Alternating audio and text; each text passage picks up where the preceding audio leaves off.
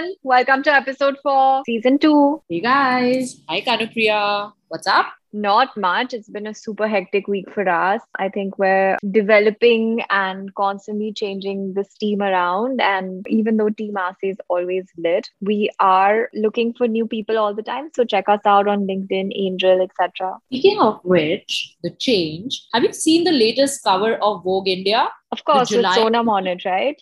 Yeah, and I think magazines have come a long way. You know, what's interesting is I couldn't put my finger onto what's different about this picture because I feel like there's so much conditional training that these fashion magazines have done to our brain that we're used to looking at pictures a certain way, completely brightened, completely edited. And that's what's refreshing. It's not a completely edited image. How cool is that? Strange. That's not even something I thought about. I just assumed straight off the bat because it's a magazine cover, it must be edited. I think we're so ingrained and used to this concept and idea that even though magazines are pivoting, it's going to take a little bit of reconditioning for us to get used to. You know what it is, bro? Vogue India has started to live us there. Okay, whom are you chatting with today? So today we're having Krusha come onto the chat and we have a really fun equation with her. She talks about a lot of the aspects of her life, the struggles with writing, all the tasks that she balances very beautifully. And it's just an amazing chat, an amazing reconnection with a woman who I've definitely seen doing it all. Ooh, can't wait. Bring her in. Yeah, bring her on right now.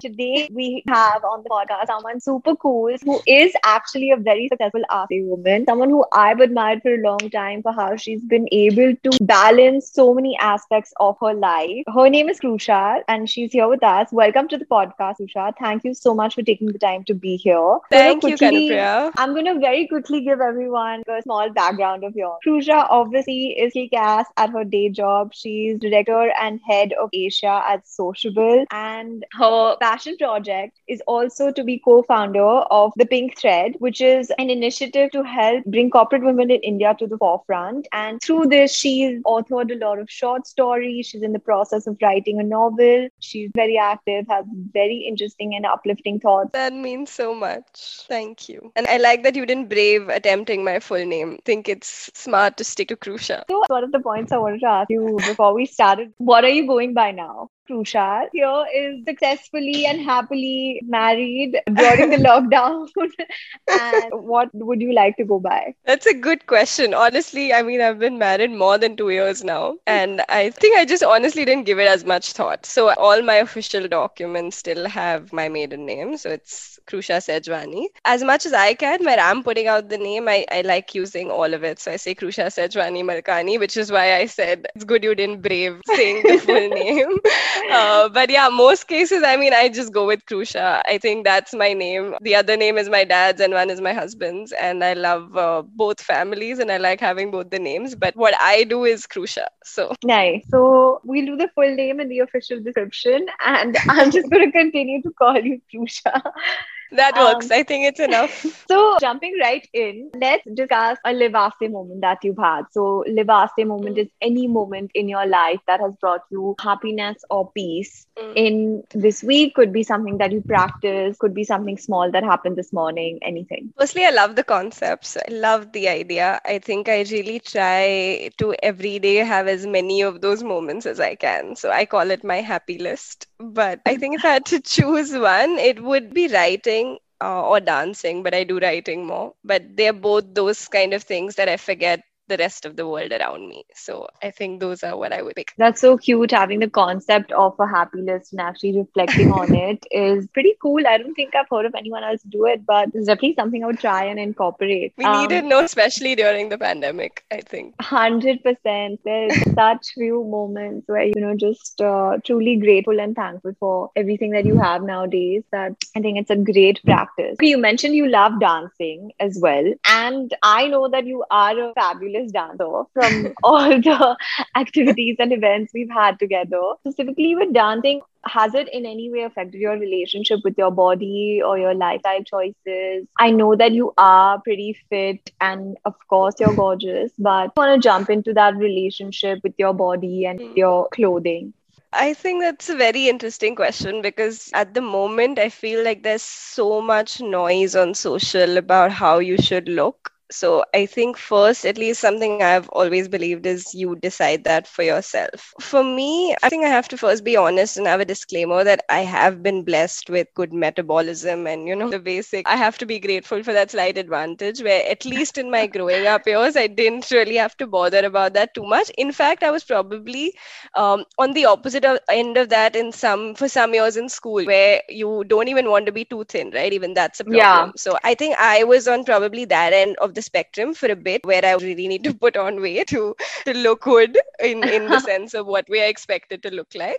But Yeah. I'd still say overall, I probably had it easy on that end, right? In terms of I didn't have to evaluate what I'm eating or what I'm doing. Dancing, I think for me, while it didn't really impact my lifestyle choices in the sense I never decided that I want to be a dancer. I wasn't like trying to frame my life around that. But I think just the fact that I've been dancing all my life and the extracurriculars and all of that, I'm not a sports person. So that was like my sense of activity in life. It's only later that I got into squash. But Hmm. I mean, I barely made it to sports day. I think in terms of lifestyle, otherwise, that being said, I think as we've grown up, I've been like, I love ghar ka khana. So that's like one thing for me where I want my home food. I will limit like eating out without having to push doing that much. So if I'm out, I'll enjoy my meal. I'll have my Hmm. pizza once a week. I'll have my whatever I want to indulge in. But otherwise, I like my home food. So that's been easier. I do, of course, make sure I work out. I think for me, because I was not a sports person, working out used to be like dance or yoga. These are things I love. But I have pushed myself into doing more strength training and things like that, which doesn't come easily to me. But I just felt like that's important for me for health because we need to understand that when we work out, it's really not just about how we're going to look at the end of the day. It's about how we feel and the health. And I love that after workout feeling and the fact that I can carry something that I couldn't carry like 2 years ago. So I think that's something I work towards. And clothes, I think, I mean, I wouldn't say that I don't like shopping or that I don't like to dress up and look good every once in a while, but I'm not super obsessed with one. Like, I don't care about the brand. I won't skip, for example, yoga to go shopping. It's just the way my mind works. I think my husband's a really good shopper, so that really helped me in the sense that I think he has better taste than me and he picks up really good stuff for me. So I just get to dress up and look good in it when I want to and when I feel like that helps. How cute. That's adorable. And also, just for everyone out there, this is one of the earliest podcast recordings that I've had because we both have super, super full days. So, just want to quickly discuss what are all the roles that you potentially juggle in your typical day? I'd say the percentage of what part takes precedence over another depends on the day. Of course. But otherwise, I'd say on weekdays, a big part of my day is, of course, for sociable. I love what I do and it takes up a lot of my time. Outside of that, then there is the pink thread. So I spend time like writing articles, interviewing women, even just reading articles about, for example, what happened with COVID, how it's impacted women more than men in the workplace. Yeah. Otherwise, anytime I get, it doesn't sound like a break, but for me it is. So writing doesn't feel like a lot of work to me. So writing a post on my Instagram page or LinkedIn or writing a short story, a fiction novel that I am working on. So those are probably things I do. And otherwise, I'm a wife, which doesn't feel like a job at all, to be honest. It's just fun to share your life with someone. I'm not a mother, so I think that would probably feel a little like a job from what I hear, but I'm not there. And yeah, TBD. otherwise I'm just yeah, not at the moment.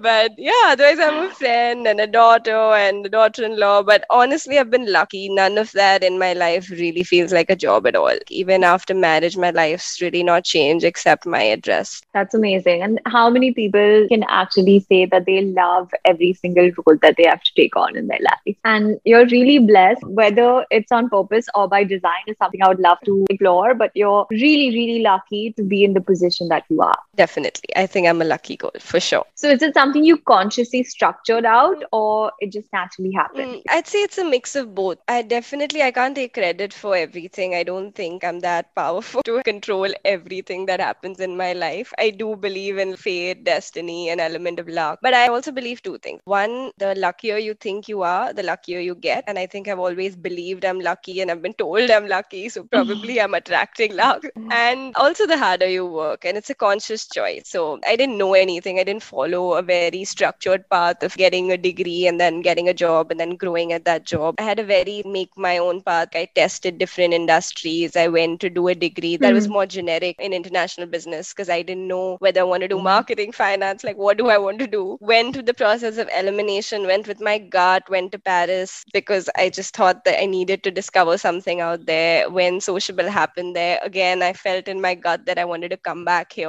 I kind of risk asking if we can get the company here. Writing is full of, you only see when a short story is published, which happened with Penguin for me last year, you just see that one. But there are obviously tons of stories or applications that have been rejected. So I think a part of it definitely is I'm lucky. I come with the privilege where I didn't have to take a loan. I didn't have to overthink my path, which is a huge privilege in India. But outside of that, I'd say, of course, it's the choices you make. So I left CA, for example, midway. If I had stayed with that, my life would have been different. If I had listened to everyone telling me, don't go live in Paris alone, you don't know anyone, you don't know the language, life would have been different. If I would have Of continued course. to stay in Paris after my internship instead of risking bringing it to India when we had nothing here, then life would have been different. I may not have met my husband when I did. I may not have had Sociable the way I do. So, anything could have gone differently if I had made different choices. Amazing. And also, thank you so much for sharing that someone as accomplished and celebrated and successful. It's a lot of hard work. It's a little bit of luck, like you said. Someone like you also has those days, those failures when they're not feeling their best. Maybe they got rejected from being published. Maybe it's just not a good day. And I think it's very important for people who have made it to share even these moments because it helps someone who's maybe having a Yes. shit day and is really struggling right now to say that, it's okay. This is normal. Like it's part of life. Everything is not a consistent upward graph. 100%. And I think I can say that for everything, like whether it's Sociable, I started in sales over there, and sales just by job function is meant for rejections. So for every one sale that I have closed, I've probably been not made any segue with 50. So that's the ratio we're probably talking about. And with writing, again, it's the kind of industry, getting your novel published and getting a publisher who will publish your novel in a very competitive market that doesn't really pay. Being a writer doesn't really pay as Yeah. much as it does. So you have to love it. You have to want to keep doing it despite the rejections, any criticism. You just have to choose what you're okay with disappointing you. That's such a great thought. That's fabulous. I think that's going to be my hot take from this because it's true. Like, you have to be ready, take that disappointment, that rejection for what you want in life. And I'm not saying it won't come to you, it'll come to you, but everybody has their own struggle and path and journey. And thank you for phrasing it so beautifully.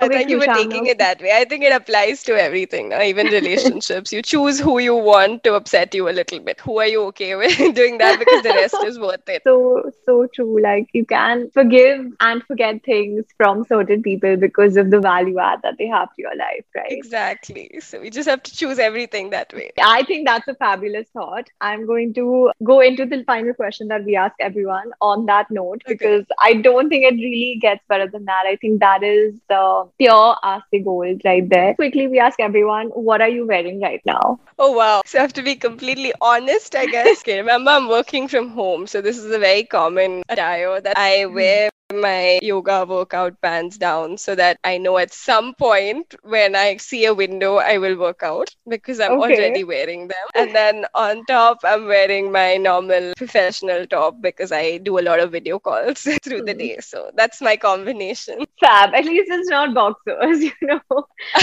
No, no. But I do the same thing. I wear my yoga leggings at the bottom, and that's also my lazy hat to motivate me to essentially work out or even stretch between meetings. Just get, I think it's not work appropriate anymore. The world is changing so much. Once Yeah, work I think our opens, generation is living in athleisure. and I'm so glad you said that because that's exactly where we're heading with our face. So fabulous. I know you're on your way. I mean, it's true. We wear it to work out, we wear it to grocery shop, we wear it while working now, clearly, and of course to work out. I think Yeah. the only place it's missing is maybe we've not yet made its way to parties, but with the kind of parties we are heading towards, it's probably coming Yeah. there. Fabulous. Thank you so much, Krusha. It's been amazing having you on the podcast. Honestly, every time we meet, I really do feel like you have very positive energy and you bring the same thing to this as well. And I hope that everyone else who's listening also goes away from this with a smile, or like, it affects their day and makes it a little bit better. That would be the best compliment I could get. So thank you so much. And thank you for having me. Very, very excited about the new athleisure. So that was Krusha. What a great conversation. Always good insights. Krusha truly lives our way, and I highly encourage you guys to check out her channel. What is her channel called? It's called Write the World Pink on Instagram.